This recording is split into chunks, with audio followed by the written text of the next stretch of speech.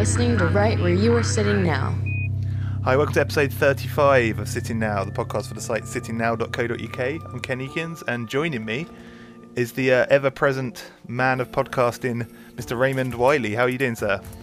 Doing very well. That's right. I have a 20-year lease on podcast land. So here I am once again.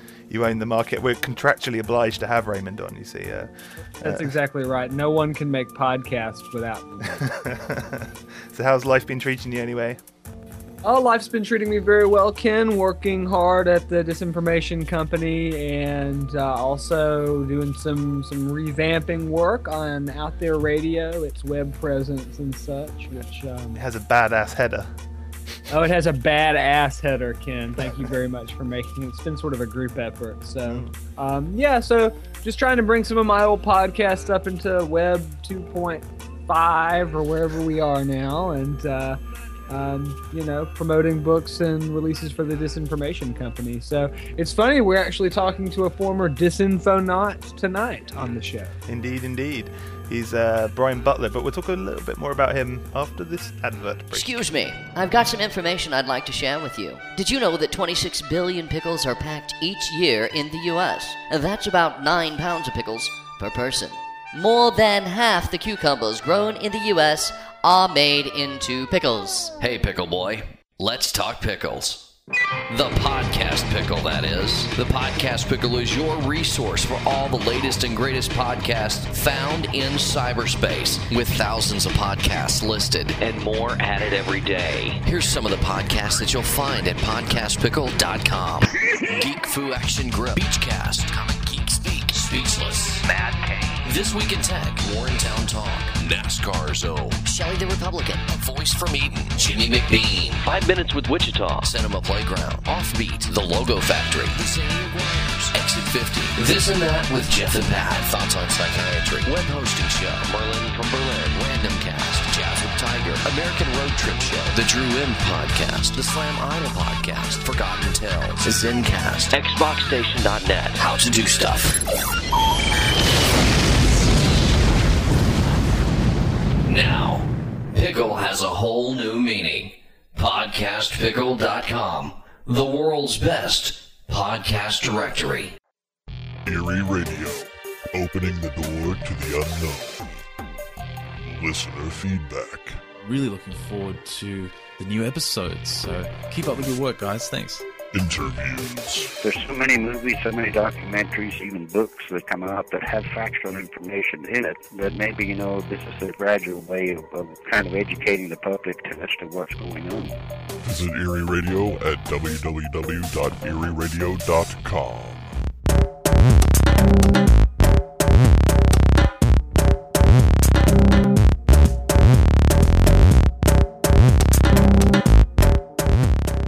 We're back, and so we've got quite an interesting show today, Raymond. Who are we talking about today? We're talking about Jack Parsons, Ken. He's a sort of notable occult figure from the mid-20th century.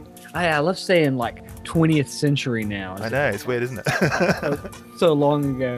Anyway, Jack Whiteside Parsons, occult figure from the mid-20th century, sort of a link between the people that are still around in the scene today and people that were around back in the days of Aleister Crowley. And in fact, Parsons knew Aleister Crowley, was a member of the OTO, the AA, and many other magical lodges, and had a similar interest in sex magic and other things that Crowley was into, and he actually knew Crowley. Yeah. But what's most interesting about this fellow is not that he was, on the occult scene. There are plenty of people like that, especially in crazy old California.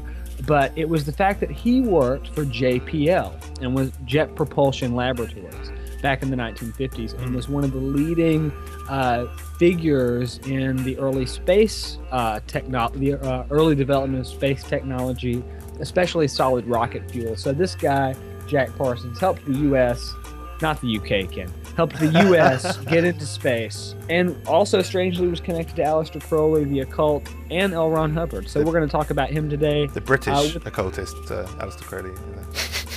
Yes, that's right, the British occultist. He didn't seem to like to live in your country, though. I noticed. Even Boleskine really isn't England. So I think he was kind of forcibly retired down the road from me as well. that's right. That's right.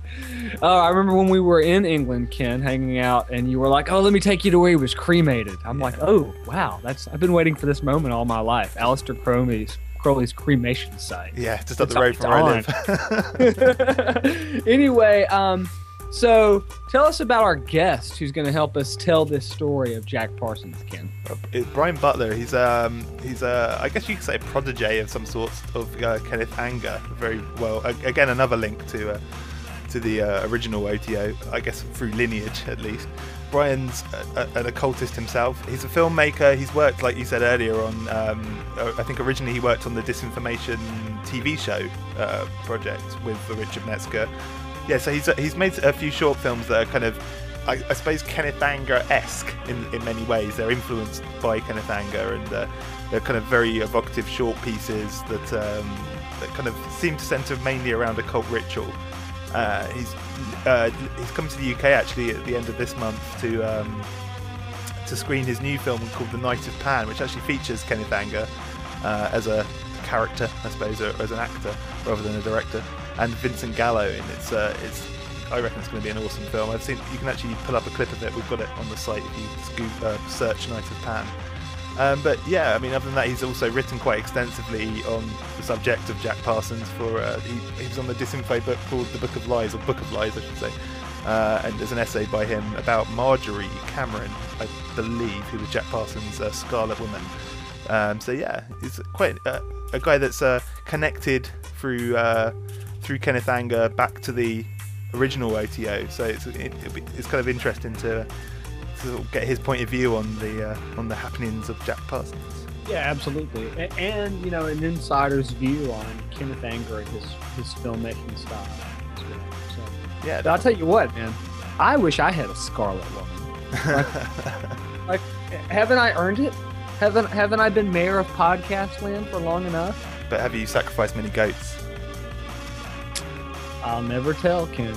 You're the Satanist here anyway. What are you talking about? Ooh, I see. It's like that, is it? Right, okay. I am the hoof-footed one. Has there been any more accusations of your Satanism lately? No, not recently. No, I think the Vigilant Citizen has been off my case recently. So that's I don't know if anyone. Then that means we need to figure out some new way to piss off the fundies. Yeah, definitely. There's nothing more fun than kind of teasing conspiracy theorists, but as you probably well know yourself. Oh yes, absolutely. I mean, when I say conspiracy, teasing people with conspiracy theories, yeah, definitely. I mean, not to mock any of our former guests or anything like that. When I say conspiracy theorists, I mean sort of, you know, irritating people behind computer screens mainly. But anyway. Oh, flame warriors. Yeah, warriors indeed.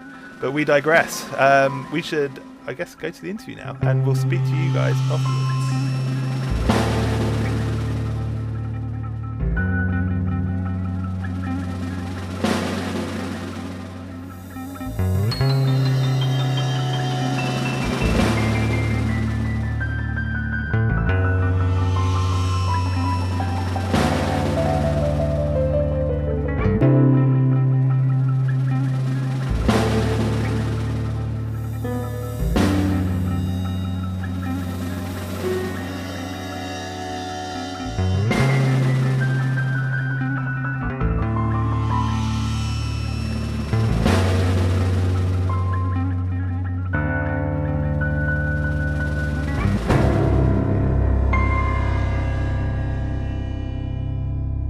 Butler, thanks a lot for coming on the show. I really appreciate you giving us some of your time. Could you give us a kind of brief biography of yourself, please? I'm a filmmaker, writer, and musician. I worked with Disinformation quite a bit. I published an essay in their Book of Lies about Marjorie Cameron, and I produced several segments for their documentary TV series, one on Satanism. And in music, I played and recorded with Roz Williams of Christian Death, I played with Von Elmo in New York and various other projects, solo stuff. And I have a sound multimedia project with Kenneth Anger called Technicolor Skull.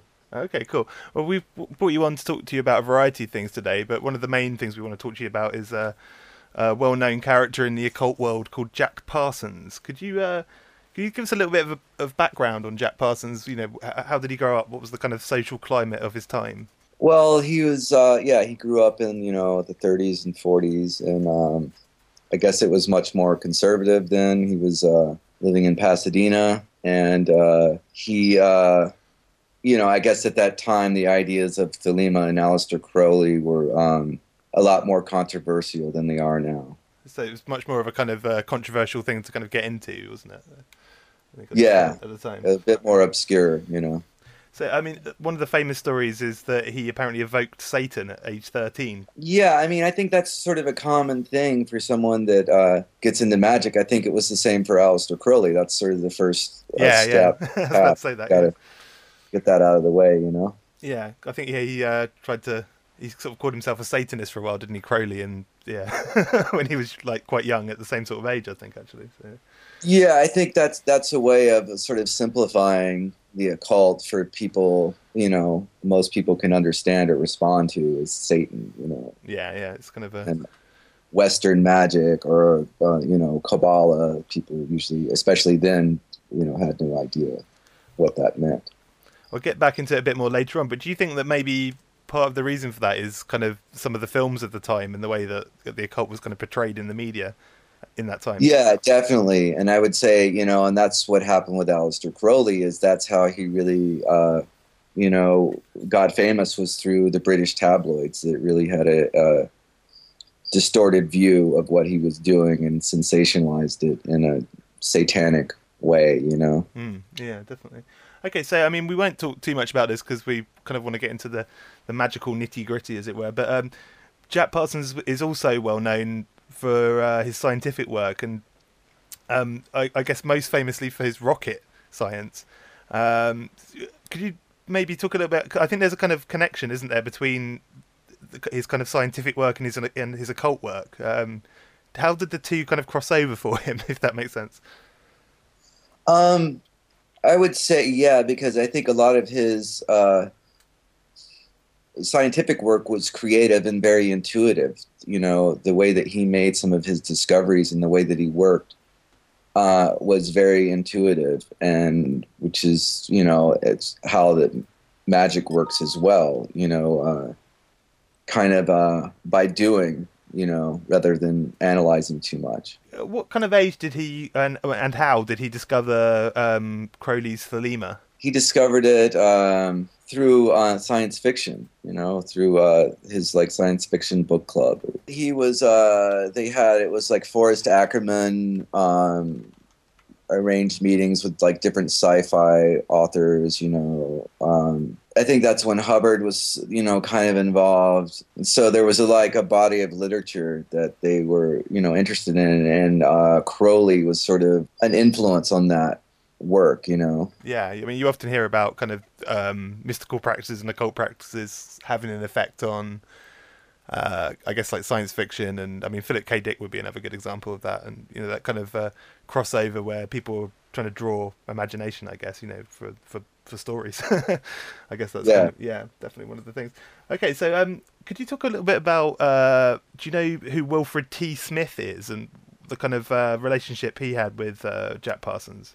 Well, Smith was the leader of the OTO Lodge at the time that Parsons became interested, and I guess in the beginning he was sort of a teacher to Jack Parsons in magic, and it was his through Smith that Parsons came into contact with Aleister Crowley. And then how would you say Parsons' relationship with Crowley evolved, as it were? Because I know it became a bit more turbulent, didn't it?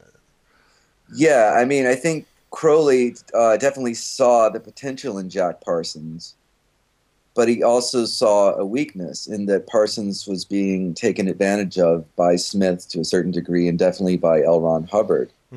And later on even not taken advantage of, but overpowered maybe by Cameron, you know. So, and he was very, like I said, he was very intuitive and maybe adventurous, and he would, you know, sort of jump into certain practices with maybe without enough preparation, you know. I think that was common if we look at the people that Crowley worked with over the course of his career when he would take on sort of a younger protege. They weren't always these occult experts. They were often just very sort of starry-eyed. Do you think Parsons was sort of the same way? I mean, he is sort of manipulated by a lot of different people during this initial period, anyway. Yeah, and the system is so complex too. It's, you know, it's very difficult to even get a grasp on it in a short period of time, you know. So he was very much, you know, open to the ideas of those around him, such as Smith and Crowley. The lodge he became a member of, I think it's called, is it Agape Lodge or Agape? I can't pronounce that word. Yeah, Agape Lodge in Pasadena. Yeah, so I mean, could you tell us a bit about kind of like how he kind of progressed, I should say? I mean, he was quite a dutiful candidate, wasn't he, in terms of his progression through the order, and you know, it ended up with him, I think, eventually leading the lodge at one point. Yeah, it was very rapid, and I think he kind of outran a lot of the people that were involved in the Pasadena Lodge, and I guess sort of, left the OTO more for an AA path or witchcraft, which he was into later on. I mean, we'll talk about the witchcraft a little bit later on, because that kind of really takes a hold later in Parsons's kind of magical career, I suppose. But could you talk about kind of some of the other members that were involved in the Agape Lodge at this time? Because I think there were some quite prominent characters of their time involved. Yeah, I mean, one was Lewis Culling, who was, sort of the protege of C.F. Russell, who had a very interesting system of magic. There was Jane Wolfe, who spent time at the Abbey of Thelema, you know, and was, you know, initiated by Crowley. Grady McMurtry, who, later led a different OTO in California.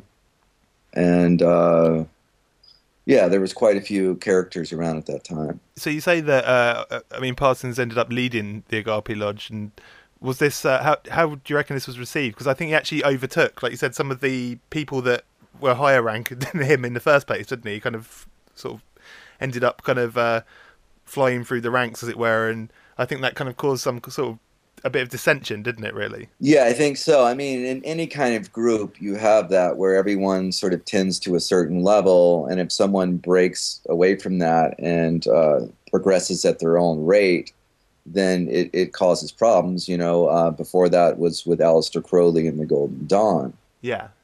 And I think that's why the AA was probably a better system for Jack Parsons, you know. Yeah. Do you think that maybe in some ways, especially earlier on, Crowley saw a bit of himself in Jack Parsons almost, in the kind of way, in their kind of stories are quite similar, aren't they, in some ways? Yeah, I'd say definitely. They were both very adventurous and bordering on reckless, you know. Yeah.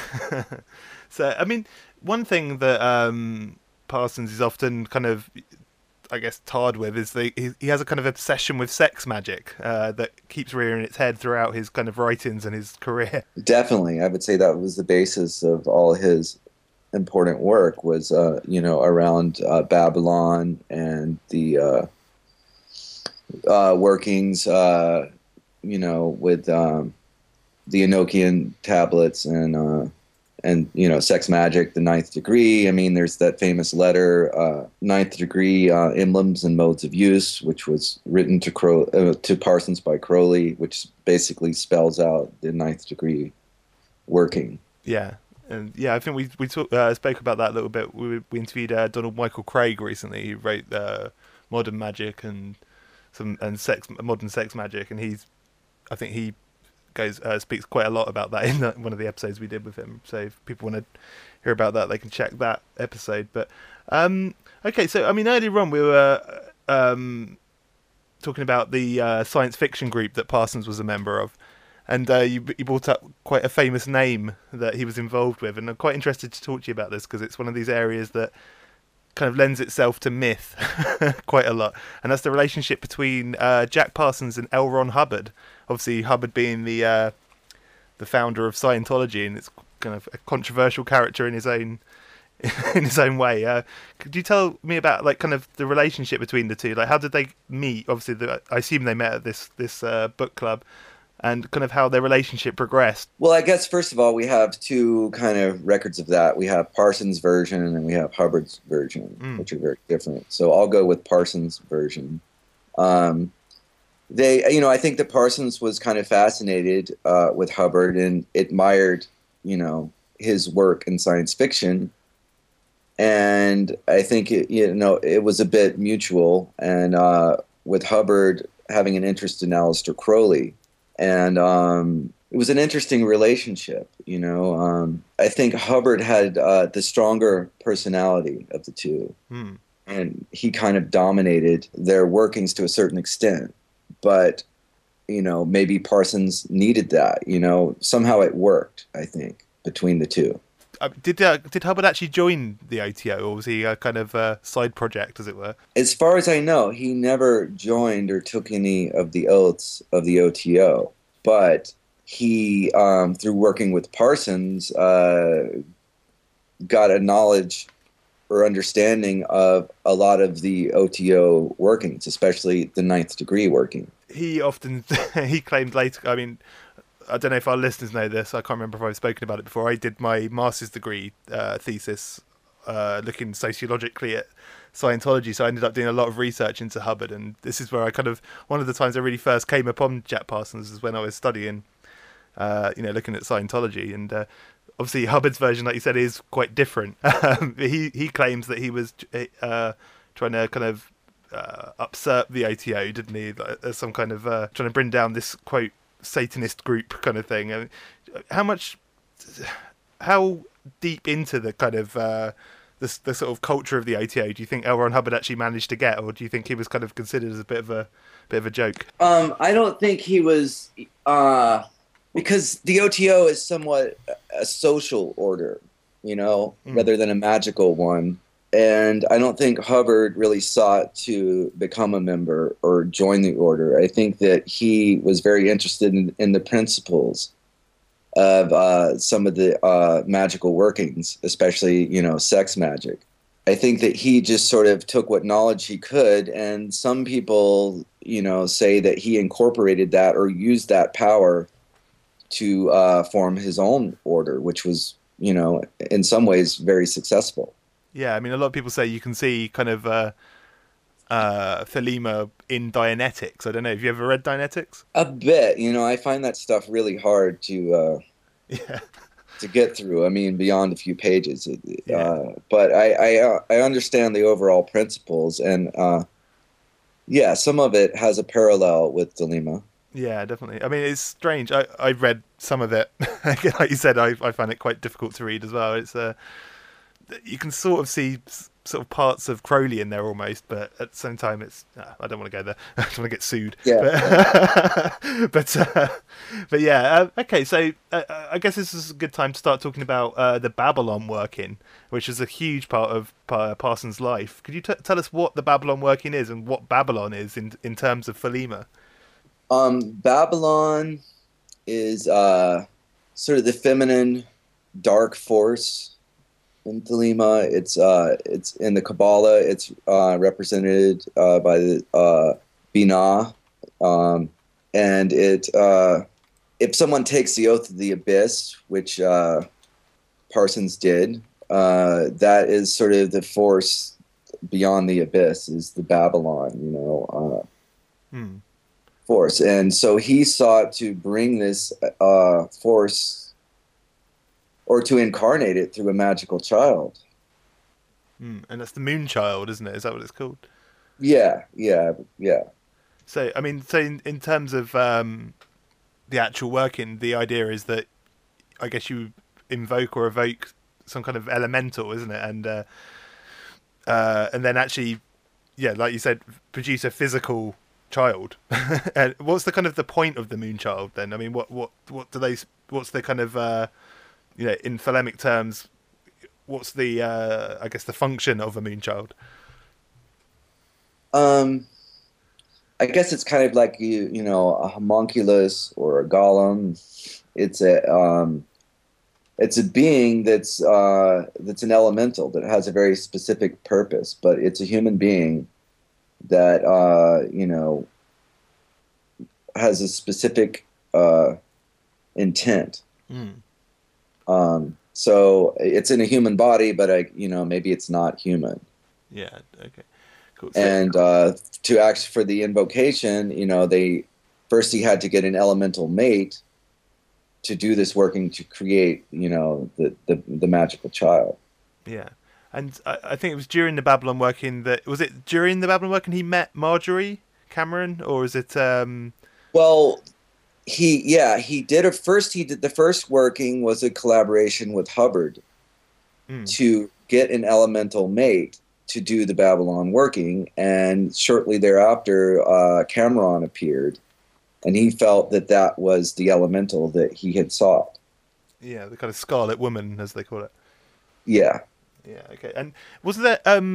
This is the part where my kind of knowledge of Hubbard and Parsons' relationship becomes a little bit hazy, because I know at some point around this kind of during this period, Hubbard runs away, doesn't he? With I think all of Parsons' money or something along those lines. Yeah, I think they formed some kind of entity, company, and Parsons, I guess, left with. Hubbard left with Parsons' woman and his money and his boat.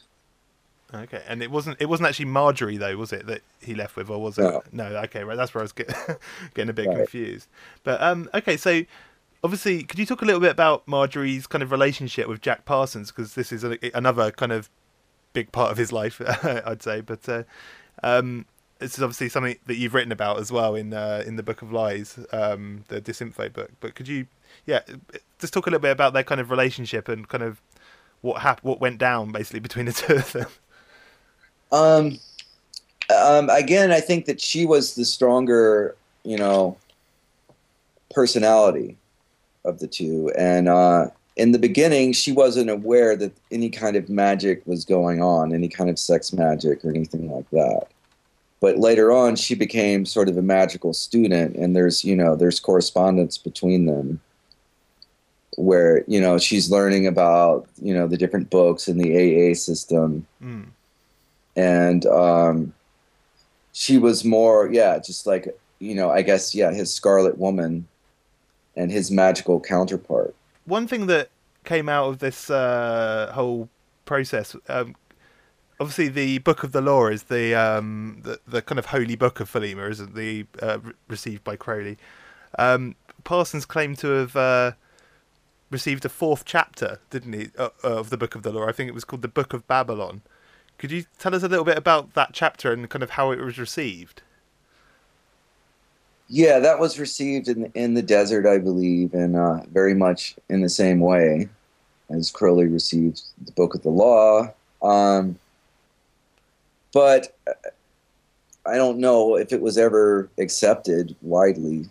There's not much documented about people studying or analyzing that book. So it almost seems to me like even if someone did kind of come up with a 4th chapter of the Book of the Law, no one would kind of believe it was the 4th chapter of the Book of the Law, if that makes sense. So it's kind of it's almost as if you could sort of see the same thing happening in Christianity, I suppose, where if someone came down, claimed that they were Jesus, or they had a New Testament, as it were, it probably wouldn't be believed, if that makes sense. Yeah, exactly. It's like Aleister Crowley's Joseph Smith or something. Yeah. Yeah, I think that it would have been better to create his own book rather than a book that would have to be accepted as a part of another system or another person's book. I think that it was very difficult to do, and Yeah. So yeah, I guess basically it didn't work. I mean, if his intent was to have that integrated and to be later published with the Book of the Law, like this is the next chapter, that never happened, or it hasn't happened yet, you know? Yeah, definitely. So some people have argued that at kind of this point in his career, Parsons might have been going a bit bonkers or a bit mad. But you could also argue that it was just that he was trying to push the kind of magical ritual and the magical experience to its kind of natural extreme. What do you think about that kind of assessment? Well, he took the oath of the abyss, so kind of he had the expected result. You know, the same thing happened with Jones.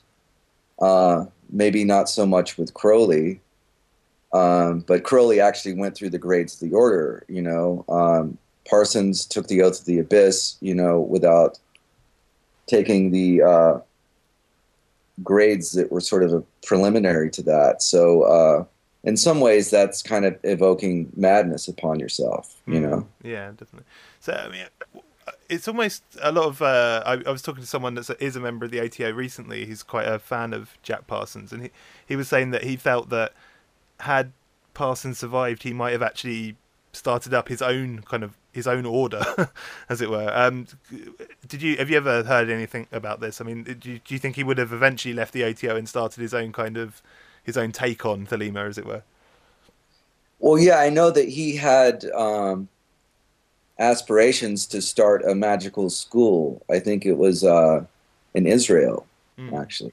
So what actually happened to him? I've heard it was sort of unclear how he died, or the circumstances of his death. I guess it's a little bit questionable. You know, was it was he murdered? Was it a suicide? Was it an accident? I mean, I guess there's no way to ever really know.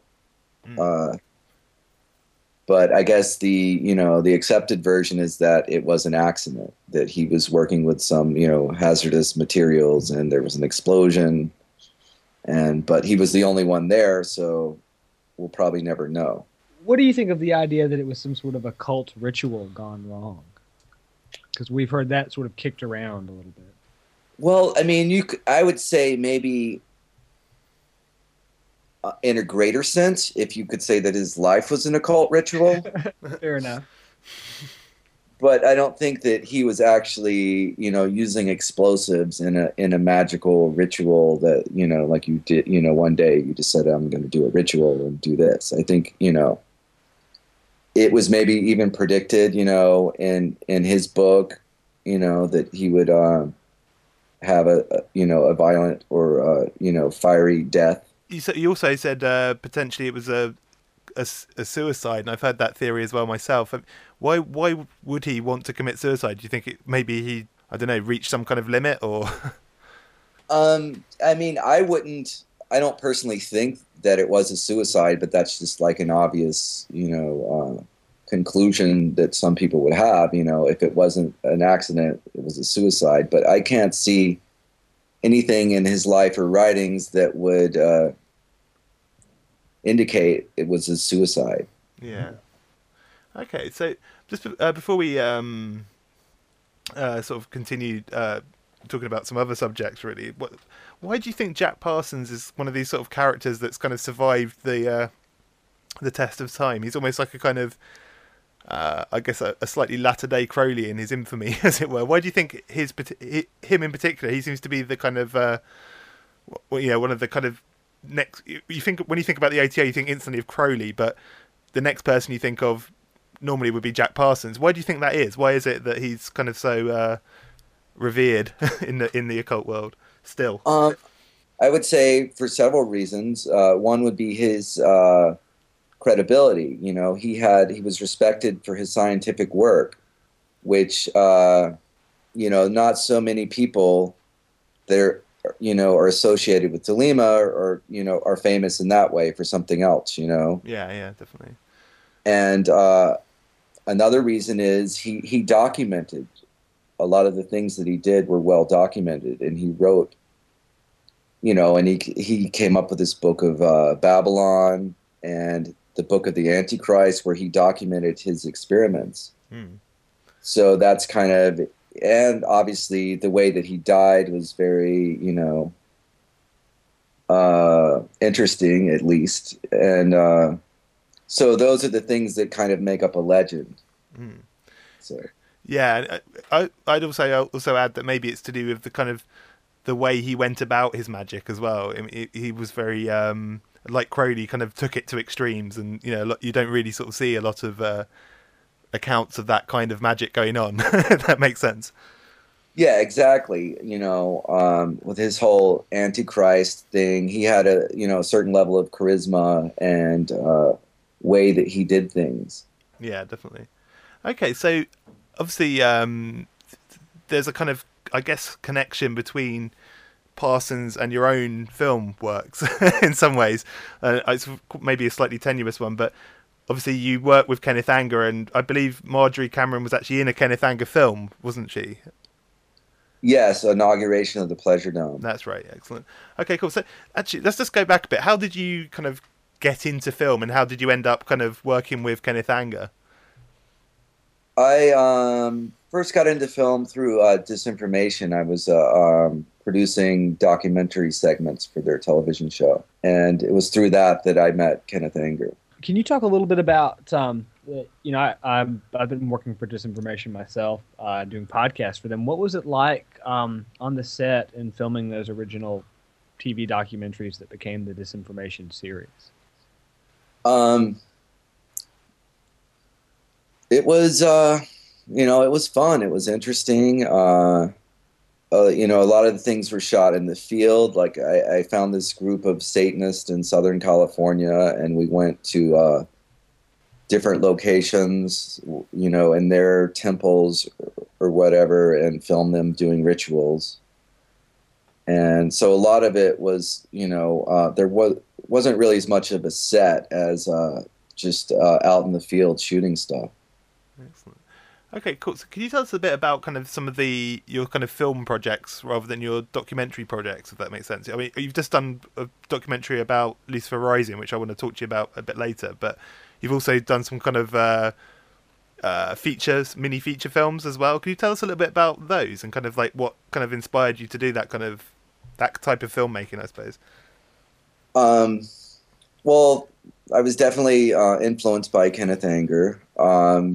I've done a few sort of occult influenced short films. One is Loch Ness Magic, where I went to Boleskine House and the surrounding area in Loch Ness, Scotland, and filmed a ritual there, and the house, and just tried to capture the atmosphere of like driving up to the house and just the impression that I got. How did you find it there? I mean, did you kind of enjoy your time at Boleskine, or? Yeah, it's very remote. I mean, the closest city is Inverness, so you can kind of see, like, for Crowley it would have taken the whole day, just to get to the house, and then from the house, there's like just a small little post office and a store there. And that's kind of it. There's the Foyers Falls, which is, I think Robert Burns also visited there. So it's a very, remote and kind of magically charged area. Mm. I'm not sure. Did you ever see the documentary called The Other Loch Ness Monster that was produced about Crowley and Boleskine? Yes, I saw that. Yeah, what did you think of the? I don't know. Raymond came and visited us recently, and we sat through that documentary, and it's kind of amusing, almost. There seems to be kind of I don't know. It's a bit sensationalist at times, I found, but I don't know. Yeah. It's been a while since I've seen it, but I remember it being sensationalized. And I think they had Jimmy Page's childhood friend. They interviewed him, the guy that was sort of tending the house. Yeah. And they had this amazing guy at the beginning. He's like kind of Scottish poet, I think. Who it's kind of hard to explain. You're just gonna have to do the impression. Yeah, you're just gonna have to do it, man. He basically can't. It's so out of context. Do it. Come on. He goes. I feel he's up there watching us now. I do. angry, that we would dare interfere with his life and his property. It's just the funniest thing you'll ever see, especially if you're drunk when you watch it. That's just what I say. It's a lot like the BBC did a radio documentary about Crowley called The Beast of Boleskine. It was, I think, back in the 1970s. And it's a lot like that. It plays up that whole sensationalist, he was so satanic aspect, which, I guess we were talking earlier about how apostasy is often like this internal motivation for a lot of these people who become figures in the occult world.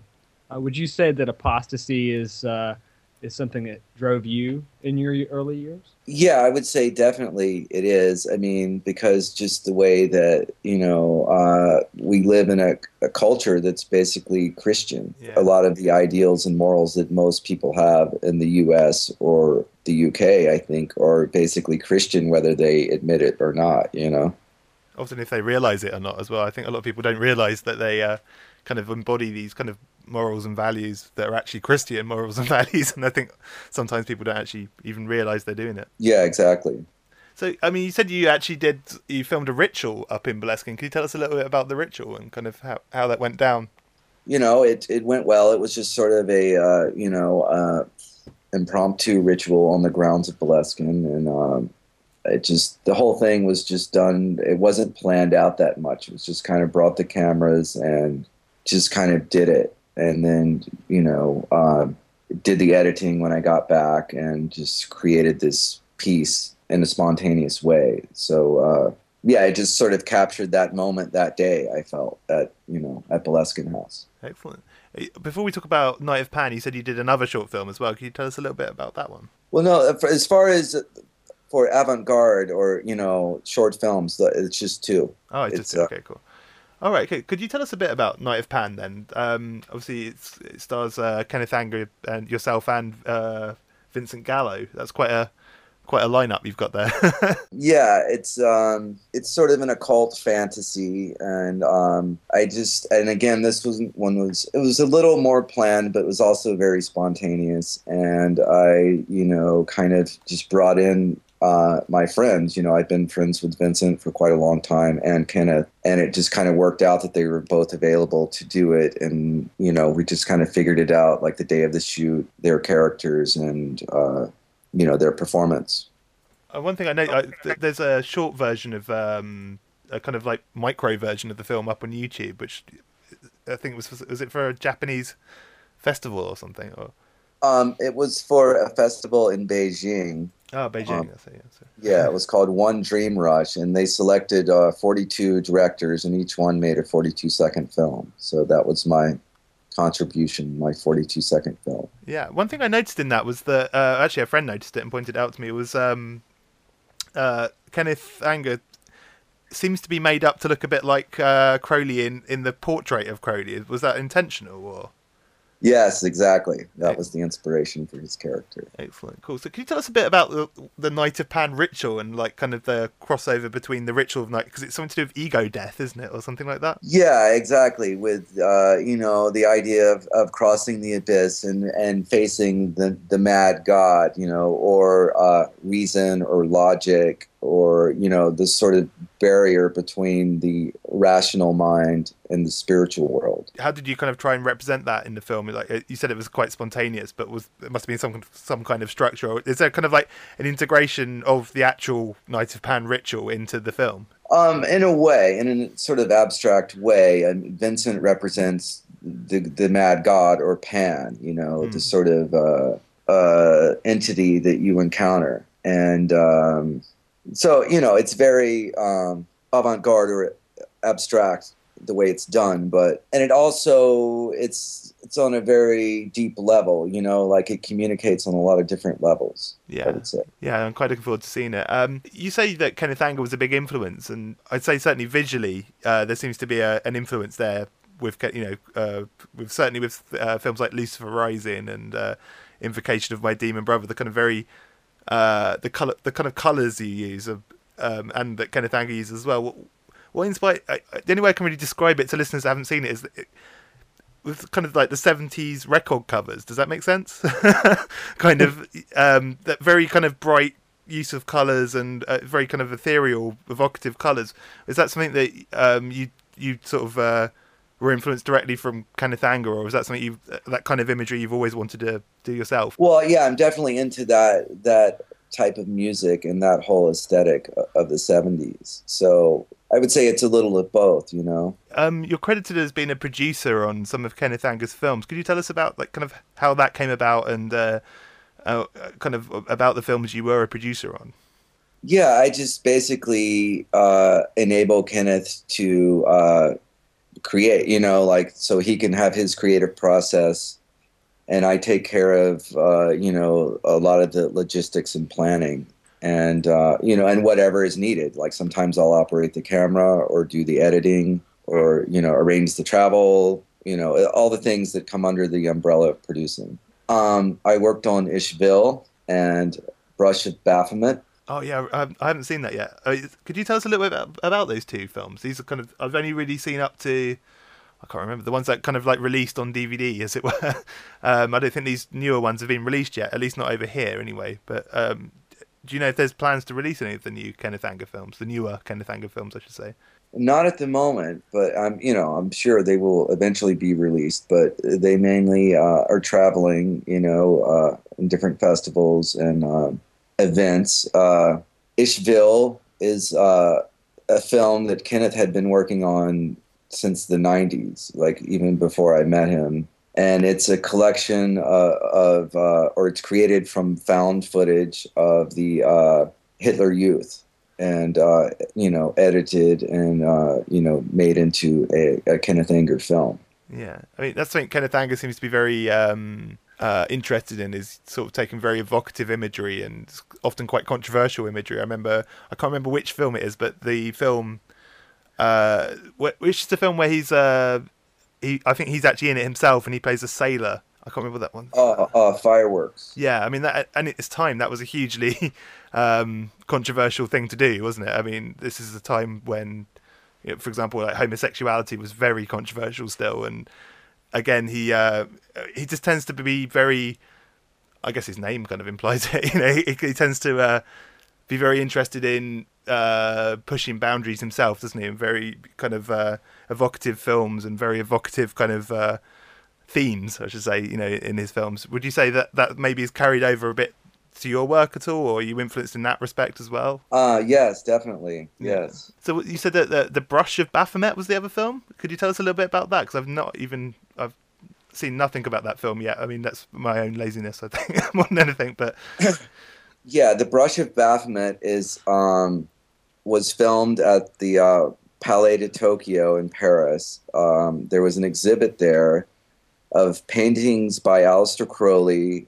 which were previously unseen. They were from the period in Cefalù at the Abbey of Thelema. And they were just discovered a few years ago. And a show was organized in Paris, and we went and made a Kenneth Anger film of these paintings. Is it a little bit like the Man They Want to Hang? Is it that kind of? Yeah, in the sense that it's just paintings. That's the only thing in the film, and with music and a certain style of editing. We've kind of spoken a lot about magic and kind of your films and the use of magical imagery and stuff. How has magic kind of affected your life? I mean, do you consider yourself a magician or an occultist, or how do you kind of label yourself? Yeah, I would say definitely I'm an occultist. I've studied, the occult for, a long time. I did take an initiation into, the Golden Dawn and the OTO, initially. And I sort of just explored it on my own for a long time. And how would you say that kind of explorations, I assume it has influenced your own filmmaking? I mean, would you say that in some ways your own films are magical rituals in their own sense? Yeah, I would say definitely, in that they they are designed to alter someone's consciousness and also work on maybe a subconscious or deeper level that might not be immediately apparent upon viewing the film. one thing that really interests me, and I really want to see it, because well, as far as I know, it hasn't come to the UK yet, which is Technicolor Skull, which is the band you do with Kenneth Anger. Can you tell us a bit about A, like how that ended up occurring, and B, what Technicolor Skull is, and what do you guys actually do? Technicolor Skull is sort of a multimedia sound and visual performance that Kenneth Anger and I do. I play the Moog synthesizer and guitar, and he plays theremin. And we have a projection behind us, which is directed by Kenneth Anger. And our first performance was at the Donau Festival in 2008 in Austria. We also on the bill were the Melvins, and also Ishville premiered that same night. So that was an interesting evening, having this film of the Hitler Youth projected on 3 giant screens in sort of a rock concert setting before a performance. I don't know if you ever you mentioned the Melvins. One of the members of the Melvins is in a band called Phantomus, and they did a kind of live soundtrack with John Zorn to some of Kenneth Anger's films. Did you see that when it happened, or? Actually, I didn't. That was quite a while ago. That was in New York. I can't remember what year that was, but no, I didn't see that. Okay. So, do you have any plans to kind of release anything of Technicolor Skull, or is it strictly kind of limited to live performance? We'll see. We have some things in the works, and we'll just see how it works out, but we don't have any definite release date at this time. How would you present it? Because I've seen some video clips of it, and it seems to be yourself with samplers or kind of pedals, and Kenneth Anger with a theremin, and then you're playing the kind of a live soundtrack almost, aren't you, to the films behind you? How would you actually, I guess that would be one of the problems, is how would you actually release that as a kind of release? I mean, it could be with a book of images, from the performance. And we do have some footage of our performances as well, so it's possible, a DVD. There's a lot of different avenues that we could pursue with that. That's definitely something I'd be interested in checking out. Do you have any plans to bring that over here to the UK at any point, or? We'll see. Again, we're talking about doing a few things, but nothing's definite, so we'll see. Okay. Before we let you go, I want to talk a bit about Night of Pan being screened in London, but you've made a documentary called Raising Lucifer, which is a documentary about the film Lucifer Rising. I think it's actually about the production of the film Lucifer Rising, isn't it? Could you tell us a bit about why that film, and I agree it did need one, but why it needed a documentary? Well, because it has such a long story. It took 13 years to make that film, and it was very dramatic. The events, that surrounded the film, with Bobby Beausoleil in the early days, and then his later involvement with the Manson family and murder conviction. Then you have, Mick Jagger was involved, Jimmy Page, Marianne Faithfull, a lot of people that, were very well known for various things. Yeah, it's quite an amazing film, really. I saw a lecture. No, it wasn't a lecture. It was on the Disinfo DVD, I think, the Disinfo Con talk with Kenneth Anger. He was talking about how he got access for that film via a member of the ATO who worked in Egypt or something. Is that included in the film? Because that's quite an interesting connection. Well, this is a short film, and this is just, it's sort of like a small part of a larger project that I'd like to do. So this covers the early period of the film, mainly between Kenneth Anger and Bobby Beausoleil, the sort of dynamic that was going on there. I know that Kenneth Anger often cites as Jean Cocteau as one of his influences. Would you say that Cocteau's had an influence on your work? Not so much. I'm not, I wouldn't say as much. My influences are a bit later than that. You're finally bringing the Night of Pan to the UK, and could you tell us a little bit about the event you guys are involved with in this month, actually? Yeah, it's gonna, obviously I'm going to show the film, and I'm gonna do a live performance with a projection, along with Richard Fearless from Death in Vegas, and we're just gonna bring out the Moog synthesizers and do a live soundtrack to some film footage that I'm putting together for this event. All right, so it's going to be like a kind of exclusive kind of for this event type film. Yeah, exactly. Excellent. And then Richard's gonna DJ some sort of dark,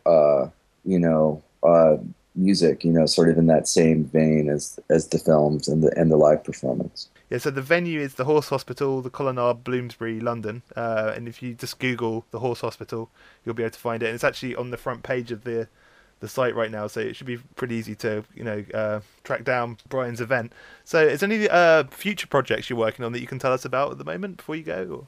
Well, I'm working on another film. I'm working on a book on the occult. I have several projects in the works, which I don't really want to talk about too much until I get an actual date of release. Yeah, that's fine. That's cool. Are you allowed to talk about the book at all in any way? That sounds quite interesting. Yeah, I guess I really can't because I don't, nothing's set. So okay, cool. Don't want to jinx it.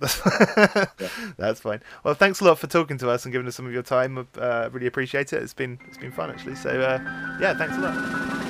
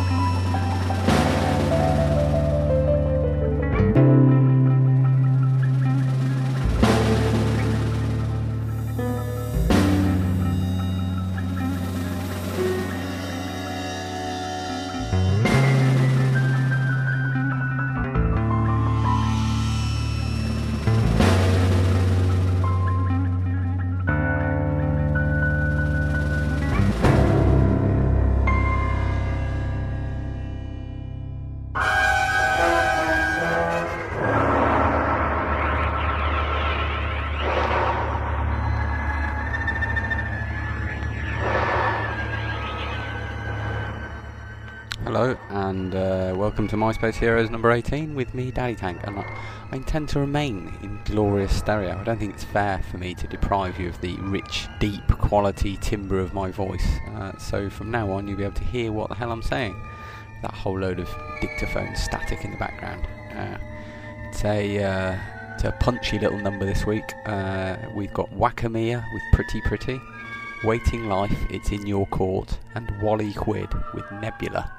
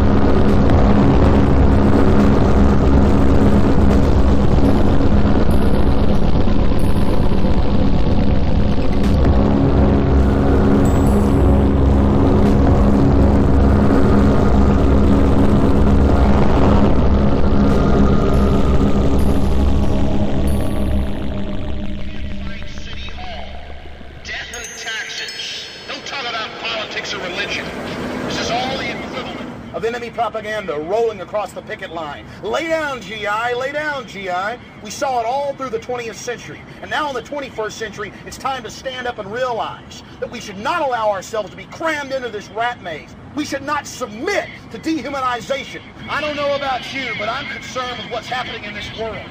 I'm concerned with the structure. I'm concerned with the systems of control. Those that control my life and those that seek to control it even more. I want freedom! That's what I want, and that's what you should want! It's up to each and every one of us to turn loose of just some of the greed, the hatred, the envy, and yes, the insecurities, because that is the central mode of control. Make us feel pathetic, small, so we'll willingly give up our sovereignty, our liberty, our destiny. We have got to realize that we're being conditioned on a mass scale. Start challenging this corporate slave state.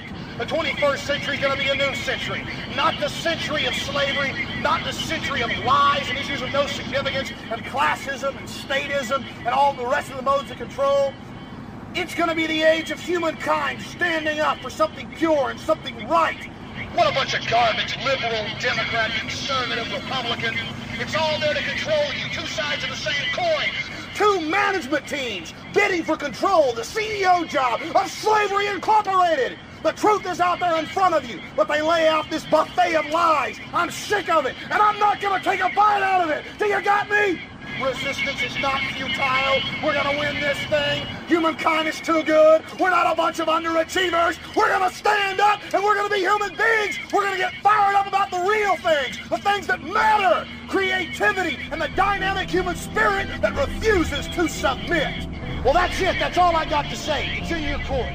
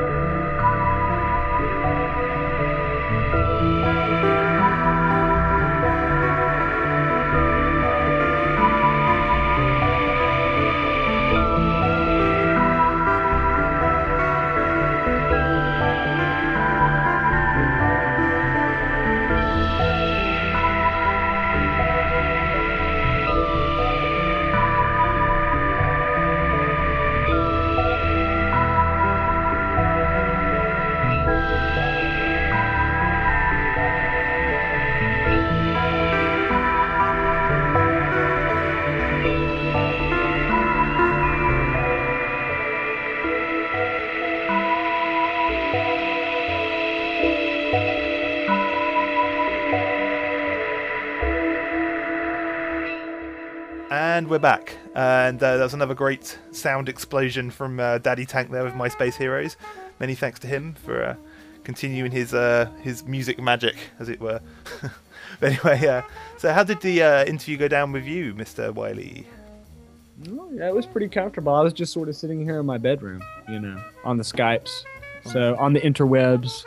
But no, I enjoyed it. It was, like I said before, it was great to get a point of view from someone who is like a direct link in many ways to our occult heroes of old. So, and to tell the story of Jack Parsons, I think was a guy we haven't really covered yet. I've never covered him on any of my work, so it's good that we got to.